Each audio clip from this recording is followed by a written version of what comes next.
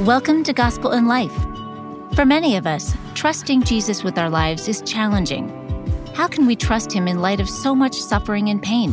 How can we know He is the one who will make things right, both in our lives and in the world?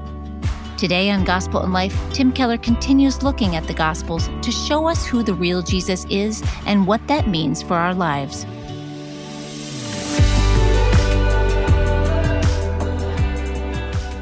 The passage on which the teaching is taken this morning is printed in your bulletin. Matthew chapter 3, verse 13 through chapter 4, verse 11. We're looking at the life of Jesus in a series. We're looking at not so much the teaching of Jesus, but the events in the life of Jesus. And today we come to the narrative, the description of His baptism and His temptation. Then Jesus came from Galilee to the Jordan to be baptized by John. But John tried to deter him, saying, "I need to be baptized by you, and do you come to me?" And Jesus replied, "Let it be so now. It is proper for us to do this to fulfill all righteousness." Then John consented. And as soon as Jesus was baptized, he went up out of the water. At that moment, heaven was opened, and he saw the Spirit of God descending like a dove and lighting on him. And a voice from heaven said, "This is my Son, whom I love. With him I am well pleased." Then Jesus was led by the Spirit into the desert to be tempted by the devil. After fasting 40 days and 40 nights, he was hungry. The tempter came to him and said, "If you are the Son of God, tell these stones to become bread." Jesus answered, "It is written, man does not live on bread alone, but on every word that comes from the mouth of God." Then the devil took him to the holy city and had him stand on the highest point of the temple.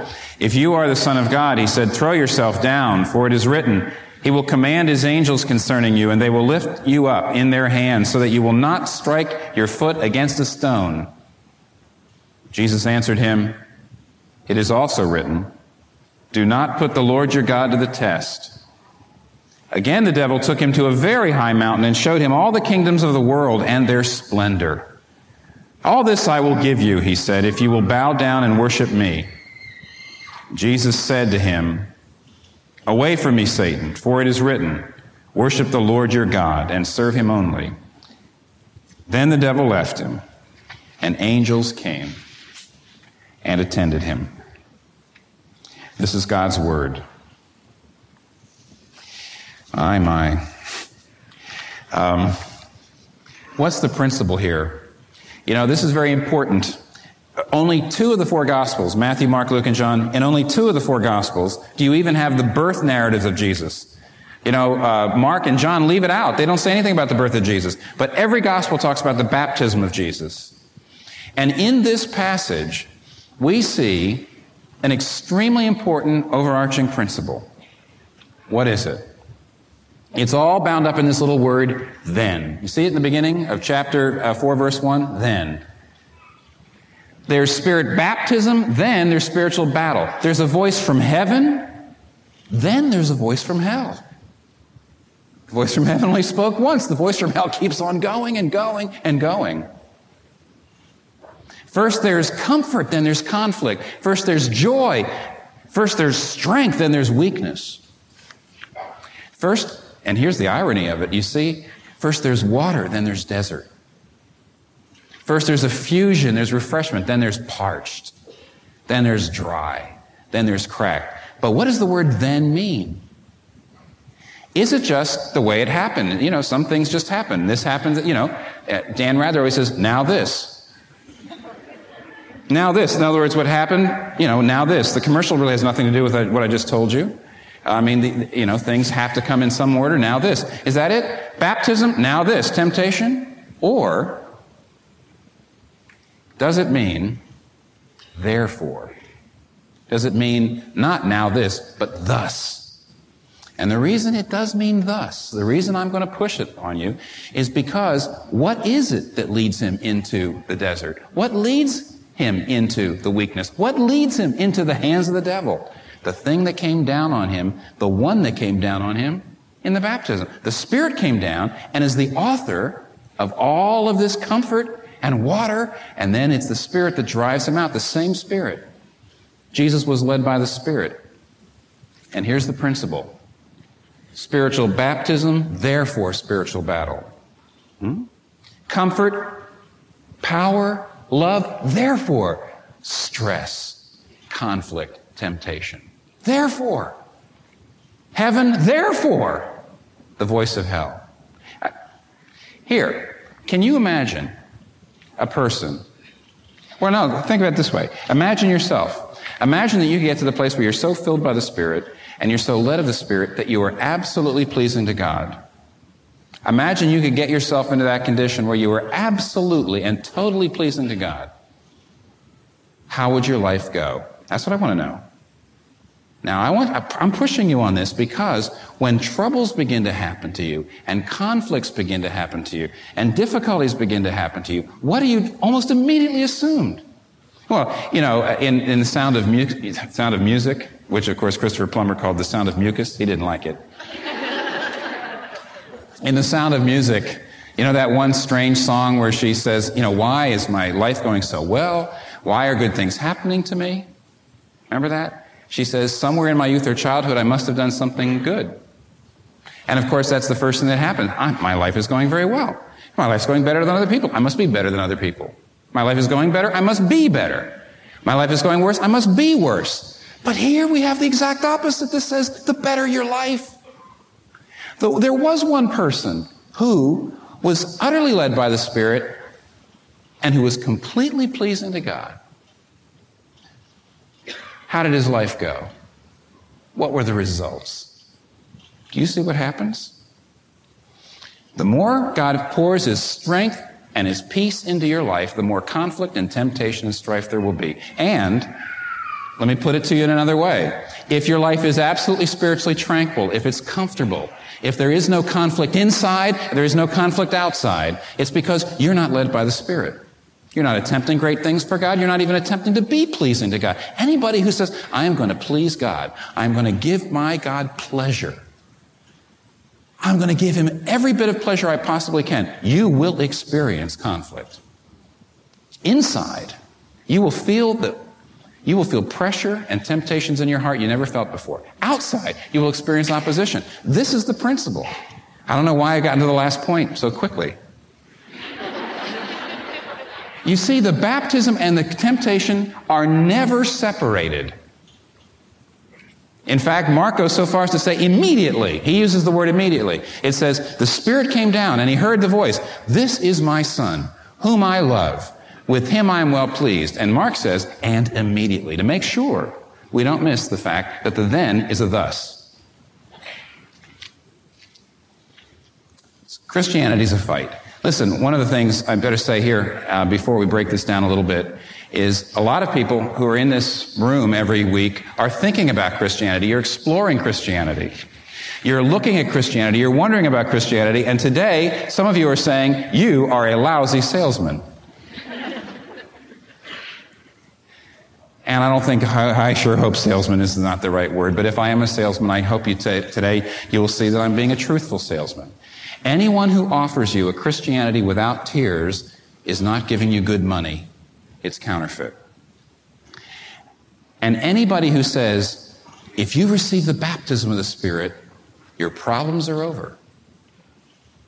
If you receive the voice of assurance down on your heart, if you receive the sense that God is pleased with you, that's the end of conflict, that's the end of strife, that's the end of temptation. That person is not offering you the real thing. Christianity, true Christianity, is a fight. Now, there's three things we learn about the fight right here. And those three things are, who's the enemy, where's the front, and what are the weapons? I mean, if you're going to have a fight, if you're going to have a battle, who's the enemy? You need to know that. Where's the front? And if you mistake a rear guard action for the front, and if you mistake the front for a rear guard action, you lose. And lastly, what are the weapons? Now, they're all in here.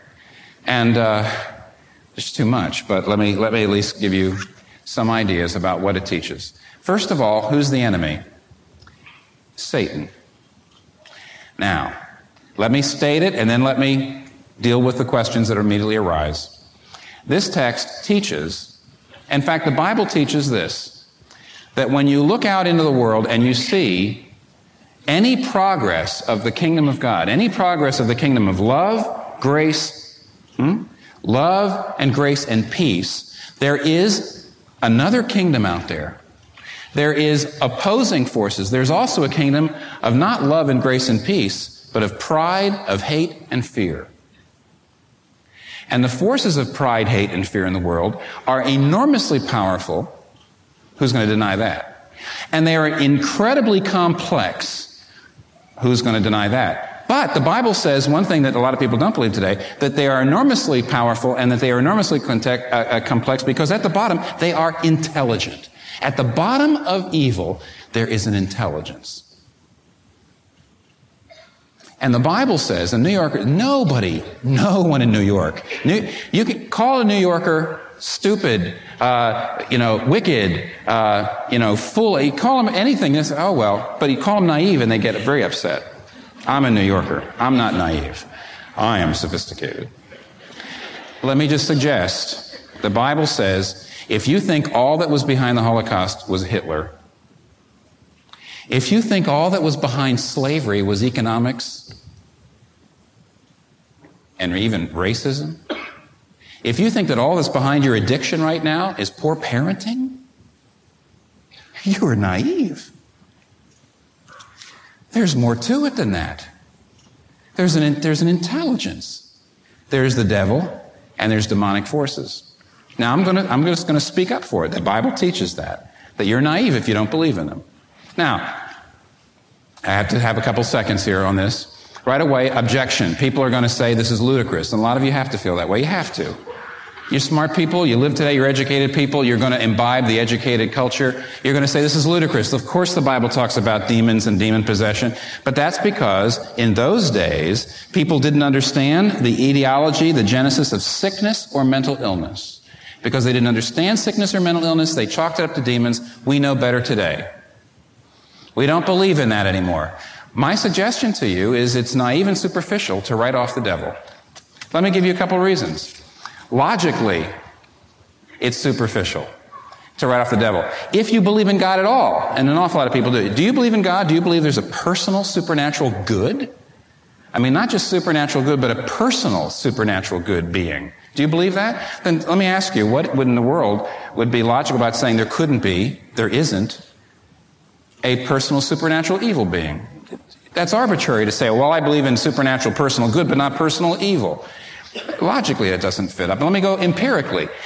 Look out in the world. Look out at the newspaper. Look out at history. And let me ask you, is there more evidence for personal supernatural good beings or bad? And when you look at the atrocities, just yesterday, the front page of the New York Times, I don't want to pick out any one part of the world and make people think that one part's worse than another. Just the New York Times said everybody's afraid that there's soon going to be more atrocities, more genocide in a particular country. It happens all the time. It happens all the time. The rivers run with blood. And then you pick up the paper and you just read about something that a parent did to a little kid in Queens or Brooklyn or Bronx or Manhattan. Or Staten Island. What's behind them? If you don't believe in the devil, you have automatically the most unbelievably low opinion of human nature. You're saying we're just capable of it. Without aid. You see? Empirically, there's a lot of evidence for intelligent evil. And then, let me just talk to you about theologically. It's very difficult to say, well, Jesus was right about most things, but not about devils. Jesus taught it. He taught it. He assumed it. Well, Jesus was a man of his time. Let me ask you a quick question. What is the basis for Jesus' authority? What is it? Does Jesus' authority in his teaching derive from his historical vantage point? If so, then our historical vantage point can trump his. We can say, well, from our vantage point, we see some things he was right on, some things he was wrong on. Or does his teaching authority derive from his identity? And if his teaching authority derives from his identity as being who he said he is, if you believe he's the divine Son as he said he is, then you have to accept everything he said. You see, historic vantage point has nothing to do with it. And if you don't believe that he is who he said he is, you really shouldn't accept much of anything, because he'd be a lunatic or a liar. I mean, in other words, you cannot pick and choose. You can't do it. But the most interesting thing, and I'll just say this one last time, because I'm glad we have skeptical people hanging around New York, and I'm glad we have them in Redeemer. Because skeptical people are very thoughtful people, and they make awfully, awfully good Christians if they ever bite. But one thing, therefore, I expect is there's some people who are having a lot of trouble with this whole idea. Let me just suggest this to you. I've quoted him before, but last year, a man who says, I'm a secular liberal, I do not believe in religion, I'm truly a secular liberal. He teaches at Columbia, and his name is Andrew Del Banco, and he wrote a book called The Death of Satan. And I actually recently heard him on a talk show, WNYC radio talk show, and I got a tape of it, and I re-listened to it before I wrote this sermon. He's amazing in this. He says, we have a huge problem as a society if we either believe that Satan is the whole problem with evil, or that Satan is no problem. When he said this, I was amazed, because, C.S. Lewis has always said, because he keeps on saying it every time I pick up a book and you read it, he says, there's two equal and opposite mistakes you can make when it comes to devils. You can either have an unhealthy interest in them, sort of overbelieve in them, or else you can have an unhealthy underinterest in them, not believe in them at all. And I had a professor of theology that once said this. He used to say, the devil is very much like a particular lizard in the southwest part of Arizona, who, when he is confronted, will either puff himself up to look much bigger than he really is, or he'll play dead. And those are the only two things he does. Well, I sound a lot like C.S. Lewis, but here's a man, not C.S. Lewis, not my professor, a man who says, I'm a secular liberal, who says the same thing. Having studied society, having studied literature, he says, if you say the devil is all the problem, if you say the reason that things go wrong is because the devil makes people do it, on the one hand, you get rid of evil. You get rid. He said, the devil made me do it. It's not my fault. But if you say, he said, and this is amazing, he says, if you get rid of Satan, if you get rid of the idea of transcendent supernatural evil, if you don't believe that evil has a supernatural transcendent side, as well as a personal human side, he says, here's what your problem's going to be. If there's no Satan, if there's no supernatural, what are these atrocities? Why does one nation wipe out another nation? Why does a mother or father in Queens, starve a little child? Why? He says, if there's no supernatural evil, here's where you are. It's a product of their biology, or it's a product of their social conditioning, or it's a problem of their psychological conditioning. In other words, evil disappears again. He says, without Satan, you can't really be outraged. You don't have the moral vocabulary unless you believe in transcendent evil as well as imminent evil. Unless you believe in the supernatural genesis of evil and sin. Don't you dare write off the enemy. Jesus says, there's an enemy. You're in a battle, and if you don't believe he's there, you're going to lose. But let me be as practical as possible for those of you who do believe. Some of you say, hey, I believe. What am I supposed to learn here? Well, here it is. Every time you make progress, there's going to be an opposite counterattack. Look at what Jesus Christ does. As soon as Jesus Christ gets a word from God, there's a contradiction. We'll see that in 1 second. Why is it that every time you go on a retreat, why is it every time you have a weekend in which you feel like, I see, I got it, and you make some resolutions, and you make some progress, and somehow it's all clear, and you say, now I know what I'm going to do, and you've never felt better. Why is it by Wednesday you will do something, the worst thing you've done in years? You'll fall into something. There's always a counterattack. Why? There's a battle. And because evil has an intelligence behind it. So don't be surprised. Now, secondly, so there's an enemy. Secondly, where's the front? Where's the front? As we said a minute ago, unless you know where the front is, you will lose as well. Because if you mistake a rearguard action, and I must say, when people do come into belief in the devil or belief in demons, immediately they begin, I think, to mistake the rearguard action, the extraordinary stuff. The Linda Blair kind of exorcist stuff. They mistake that for the front. That's not the front. There was no people, boy, I'll tell you, there was nothing here that Satan did extraordinary. Satan came inside Jesus' head, and he began to contradict every single thing that was said in the baptism. And let me show you what he did to Jesus, and then that will tell you right away what the front is for us. What is the frontal? What is the essential? What is the main thing that he does? Well, first of all, you have to see what he did to Jesus. He says to Jesus, turn these stones into bread. He says to Jesus, throw yourself down in public off the top of the temple and float. And he says to Jesus, worship me and I'll give you all the kingdoms of the earth. What is he saying? Well, let's go back to the baptism. When John the Baptist comes to Jesus, when Jesus comes to John, he says, baptize me. Now, everybody knows, and John knew, that baptism is a sign of repentance. It's a way of saying, I'm sinful. Baptism symbolizes the cleansing away of sin. And here's what John says. What does he say to him? John says, wait a minute. I need to be in your place. Why am I baptizing you?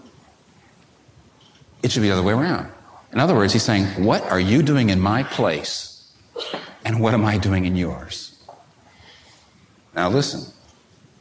What are you doing in my place? What are you down there submitting to the waters of God's judgment and repentance? What are you doing down there? What am I doing up here? Why am I in your place and you're in mine?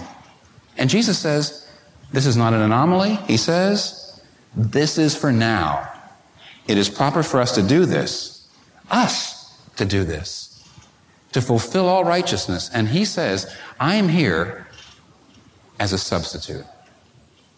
My main mission in life is to not only get baptized like you should, even though I don't need it.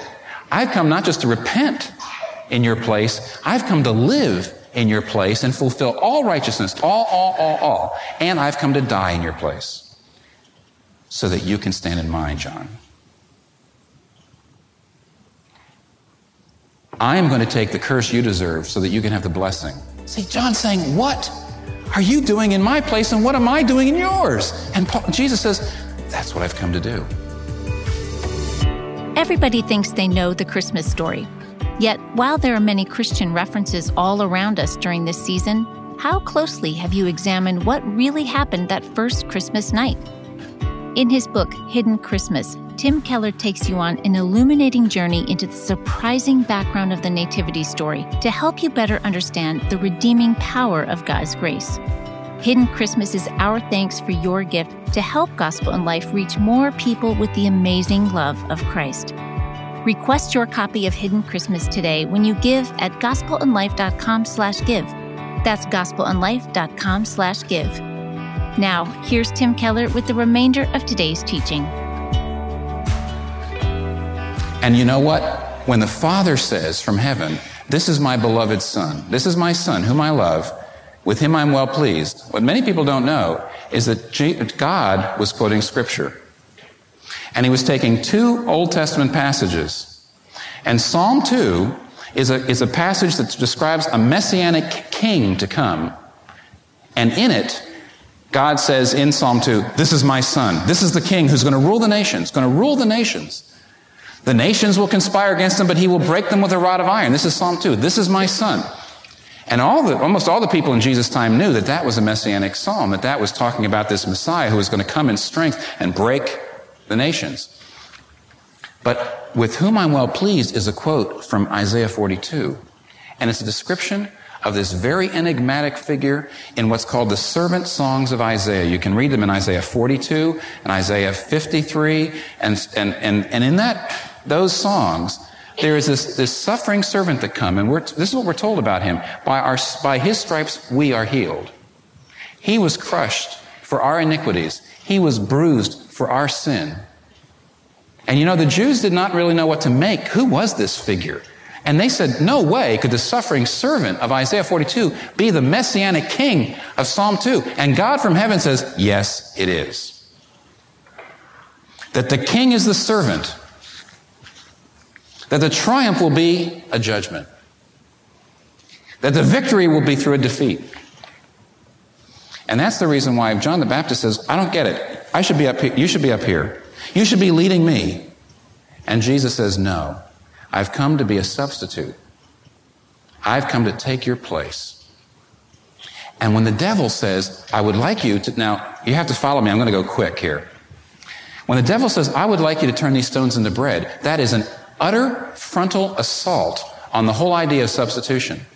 Because he's saying, I want you to use your divine power.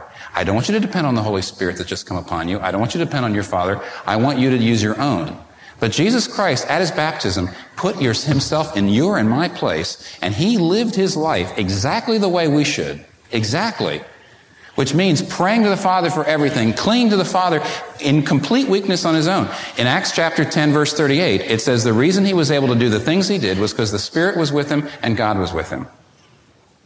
And see, the Satan is coming and saying, I want you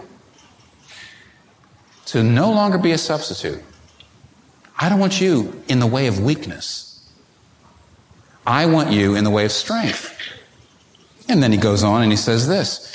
He says, you see, if you went into the middle of the temple courts and stood at the top part and threw yourself down and people saw you floating to earth, you wouldn't need to go to the cross to draw them into yourself.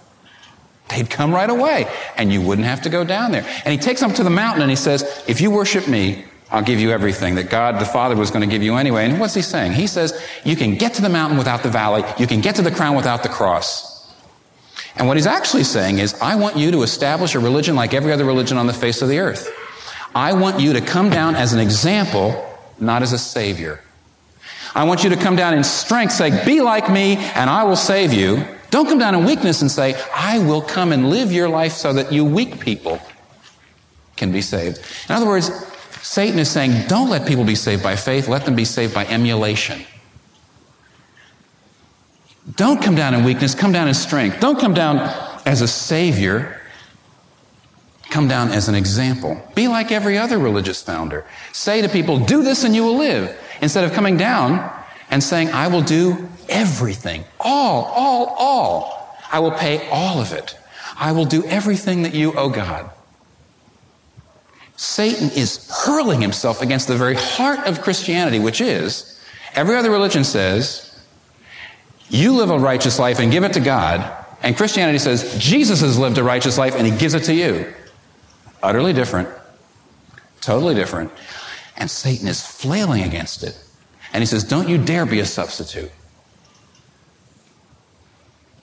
And therefore, let me ask you a question. How does Satan come against you?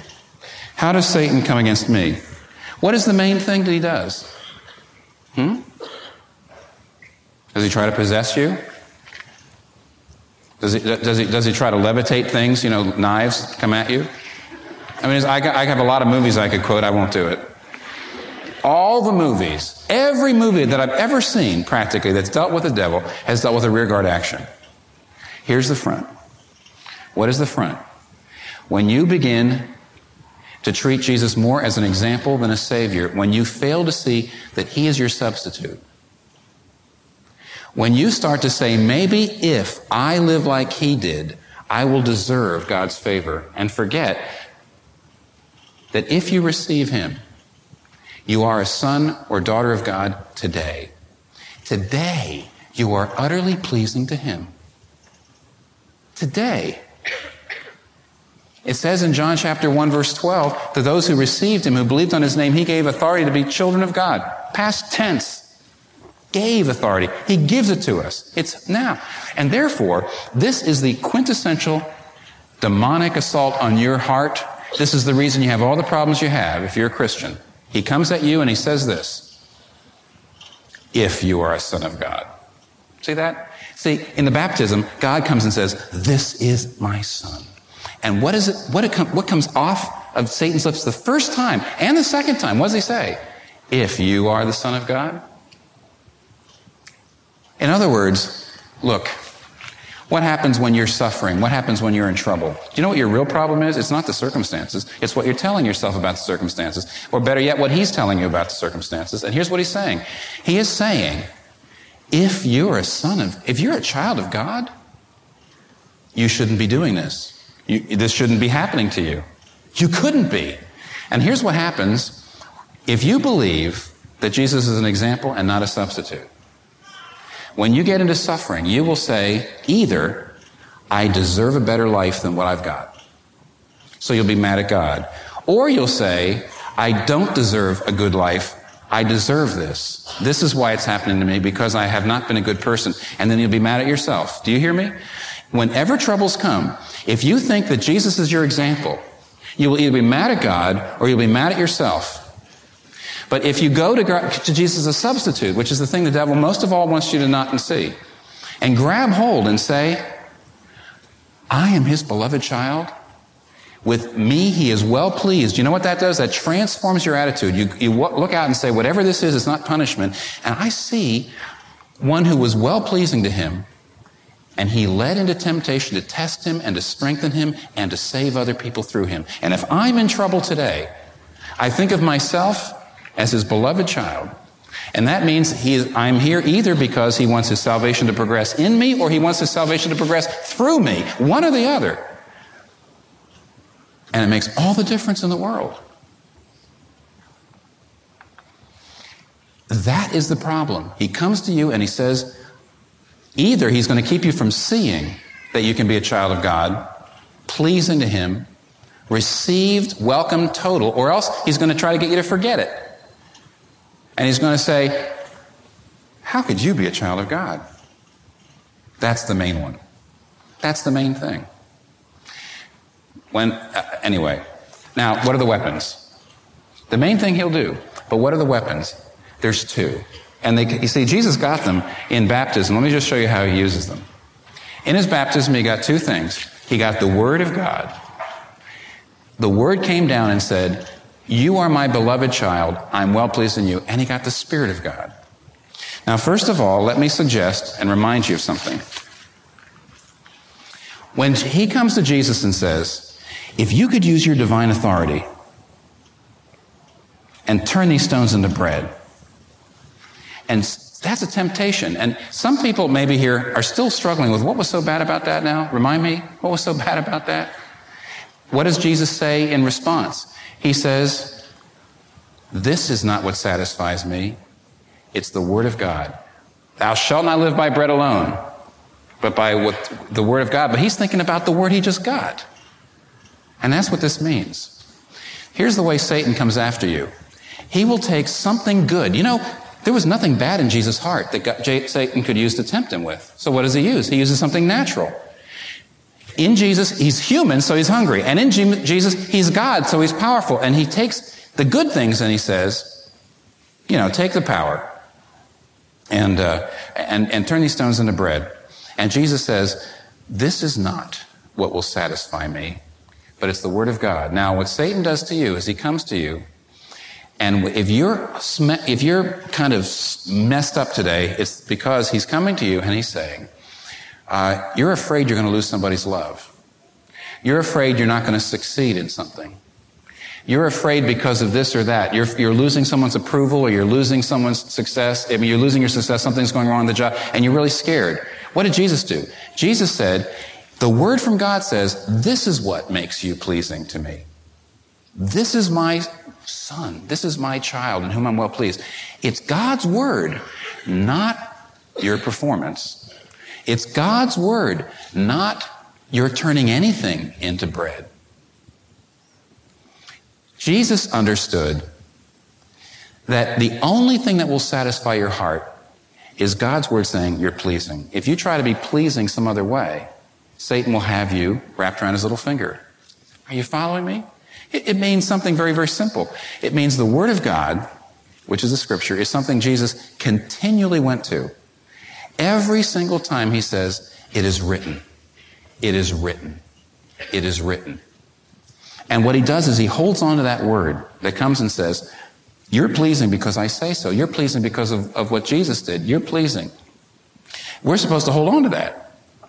Forgive me for suggesting here at the very end something that some people might think is kind of silly, but it actually works out quite well. Stay with me. You know, the Star Trek movies, the second Star Trek movie, which is very popular, In the very beginning, the Star Trek people show up at this broken down colony, and they go into this place that looks like people have lived there, and they see a set of books up on this shelf, and one of the books is Moby Dick. Moby Dick. Remember what Moby Dick's about?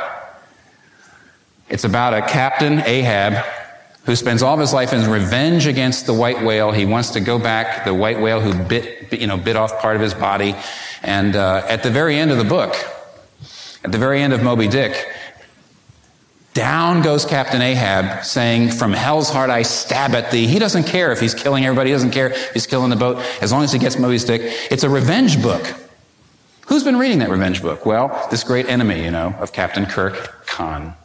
Remember? He's been reading this because at the very end of the movie, did anybody ever catch this? At the very end of the movie, he's dying. He's at the very end of his life. He's bleeding. He's a mess. But he starts to set off a bomb that's going to not only kill him, but his nemesis, Captain Kirk. It's going to kill everybody. And what does he say at the end? Do you remember? "From hell's heart I stab at thee." In the very beginning of the movie, it shows you Moby Dick. At the very end, it shows you that what he's been meditating on all of his life, he has become. When you are in the extremity, when you are at the very, very bottom of your life, when everything has gone wrong, when you're about to die, who are you? You don't have time to reflect. You are whatever is essentially you. And when Khan got to the extremity, he had become what he read. He had become the words that he'd read. He'd become Captain Ahab. "From hell's heart I stab at thee." What was Jesus Christ on the cross? He was quoting Scripture. Psalm 22. My God, why hast thou forsaken me?" And even as he says, "Why hast thou forsaken me?" he calls him my God. My God. Not cruel God. My God. Jesus Christ dealt with all temptations and all troubles and all problems with the Word of God. And he took hold of that. And every time Satan came at him and said, "If you do this, if you do this, if you do this," Jesus comes back with the Word of God, and he says, "This is not what will make me pleasing. This will not satisfy my heart." Now, let's just get down to it and finish it up. Here's the weapon. You can't just say no to the devil. You can't do it. If you're being tempted, for example, into what you would say, if you're being tempted to go across a boundary a sexual boundary that you have said no to, and you're finding yourself going over to it, why? Because the devil's coming to you. And he's saying, you need this in order to be pleasing. You need this in order to be pleasing. But Jesus says that will not make you pleasing. It's only the Word of God that will make you pleasing. Bread will not satisfy you. It's God saying, you are my beloved child. Anything, if you right now are in your job and you're doing something that you know is dishonest, why? You can't just say no to the devil. Yeah, he's tempting you. Yes, the devil's tempting you, but that's the rear guard action. What's the front? The devil's coming to you and he's saying, you have to be successful. You've got to have this, or you're not pleasing. Jesus Christ says, no, take a look. This is my beloved Son in whom I'm well pleased. It's the Word of God because of the substitution of Jesus Christ. And when you look at that, you say, that's the only thing that makes me pleasing. And therefore, I don't need that. As much as it's nice, I don't need that as good as it is. I don't need these things. I'm free. You see, you can't just say no to the devil. You've got to take the Word, you got to take the gospel, and you've got to say, get away from me. Because you can't just say get away. Get away from me, for it is written. Deep down inside, what the devil gets us with is that we know we're not pleasing. And the only thing we can hear is, because Jesus Christ fulfilled all righteousness, when you take that word down into yourself, so that when suffering comes, you don't say, from hell's heart I stab at thee, but instead you say, I know that I'm pleasing to you, and you are still my God, no matter what happens. What do you see? That's what you have to take down into your heart. There's one horribly moving part of a horribly painful movie, which I love so much. It's called Elephant Man. And it's about a man who is so unbelievably disfigured that his parents give him away and he's in a freak show and people treat him as an animal, and some enlightened people bring him out and teach him how to speak, and they try to treat him as a human being. Do you remember that? And there's one incredibly poignant place. He's been rejected by his parents, utterly rejected by everybody. There's a very small number of people that try to treat him as a human being. At one point, he's sitting down to tea with some lovely people. Tea, this is in Britain. True story. You know, a man with this terrible disease and so disfigured, and he's sitting there, and they're serving tea, and he looks around, and I get breakup every time I think about it. He looks around and he says, and he's talking about his parents who gave him away, who he's never seen since. He looks around and says, you know, if only my mother could see me with such wonderful friends, maybe she'd love me. I was such a disappointment to her. Now, let me tell you something. That's pretty bad. But if the elephant man would hear what he really needs to hear is not look at these wonderful friends. He needs someone coming out of heaven saying, you are my beloved son. With you I'm well pleased. And if by the Spirit of God, the elephant man heard that, even he could be healed. Now, here's what I want you to say, to come away with. You are not in as bad a shape as that. You don't feel as disfigured as he did. You were never rejected the same kind of way as his parents. And yet, to some degree, all of us suffer with this. We say, if only I had this, then I would be pleasing.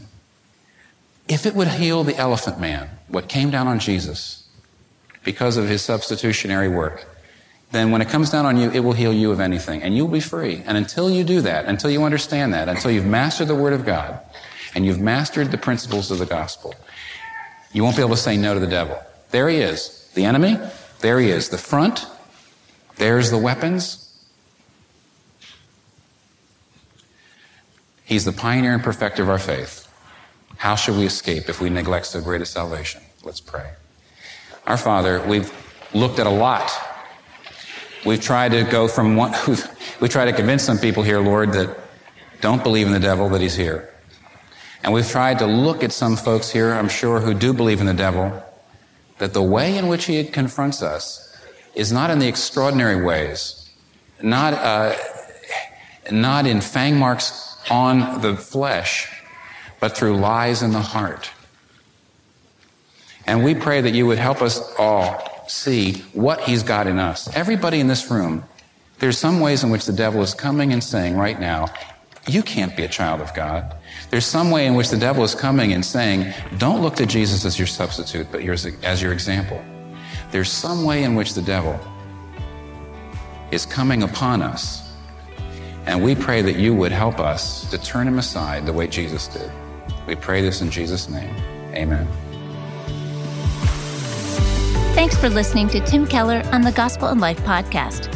If you were encouraged by today's teaching, we invite you to consider becoming a Gospel and Life monthly partner. Your partnership helps more people discover the transformative power of Christ's love through this ministry. Just visit gospelandlife.com/partner to learn more. That's gospelandlife.com/partner. This month's sermons were recorded in 1996 and 1997. The sermons and talks you hear on the Gospel and Life podcast were preached from 1989 to 2017 while Dr. Keller was senior pastor at Redeemer Presbyterian Church.